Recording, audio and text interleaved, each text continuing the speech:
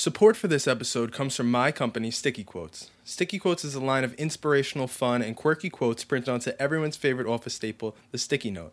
Sticky Quotes is all about inspiring people when they least expect it but need it most. To learn more about my company, visit www.mystickyquotes.com and let me know which quote sticks with you. Are you ready for your dose of motivation? Well, you're in the right place. Welcome to the Motivation Movement, a community of people just like you who want to get up, get going, and crush it in their daily lives. Here's your host, Michael Russo.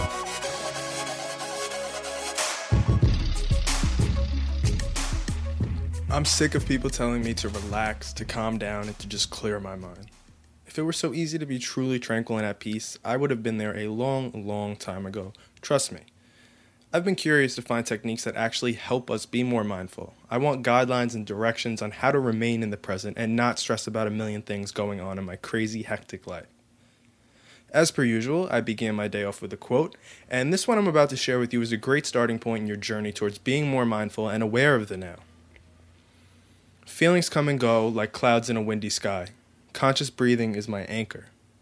This is a quote by meditation and mindfulness master guru Thich Nhat Hanh.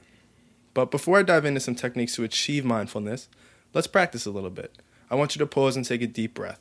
For 4 seconds, breathe in through your nose, hold it for 1 second, and then slowly breathe out for another 4 seconds.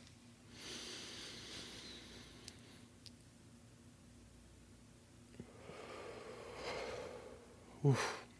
Okay, so what you just did is clinically proven to almost instantly lower blood pressure, heart rate, and ultimately your stress levels. I think we're ready to dive into some strategy now. I'm going to go over 3 simple steps to becoming more mindful that you can implement today as soon as you get off of listening to this show. So my first tip is to practice as soon as you wake up.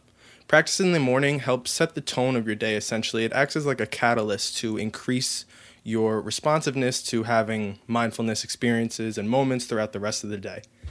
So you could do something like taking a minute while you're in bed when you wake up and do the breath count thing that we did before.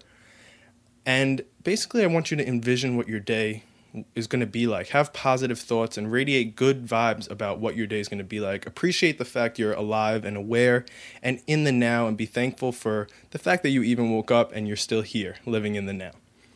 Maybe you're too sleepy to do this when you wake up, and if that's true for you, the next point is definitely going to help you out. So if waking up doesn't work, pick a prompt that will help you be mindful, almost something that's going to act as a cue, that something you encounter on a regular basis that will like initiate and again act as a catalyst to have an experience. For me, it's my morning cup of coffee. I close my eyes and focus solely on drinking the coffee. I really smell it, the taste. I notice the temperature, the aromatics in the air. I really savor the flavor and try and be mindful of the coffee, however frivolous it is.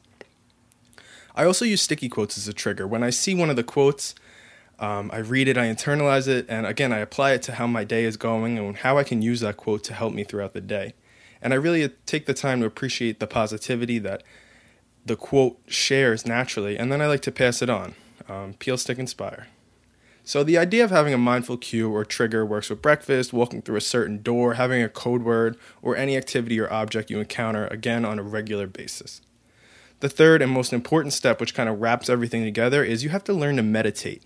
If you've ever played a sport or instrument or learned a new language, you know that practice is necessary. You can't just decide to be good at all of these activities. You need to put in the work. Practicing being mindful requires meditation, whether it be formal or informal. So meditation can take the form of yoga, cardio, deep breathing, again, simply laying down in bed, and there are so many more ways, which I'll have a whole episode on because it's that important to meditate, and there's so many ways to do it. Meditation is essentially the language of mindfulness, so let's get fluent. Now, this about wraps it up for episode number 5, but before we go, I have a few questions that I really would like your feedback on. I want to know, what steps do you take to be more mindful, if you have any? And in terms of meditation, which I would love to implement into my next episode, what are your best practices for meditating? Has anyone ever experimented with meditation music? It actually really helps me, so I want to see your thoughts on that also. Now, please share your thoughts with me on these questions I just presented using hashtag The Motivation Movement on Twitter and Instagram.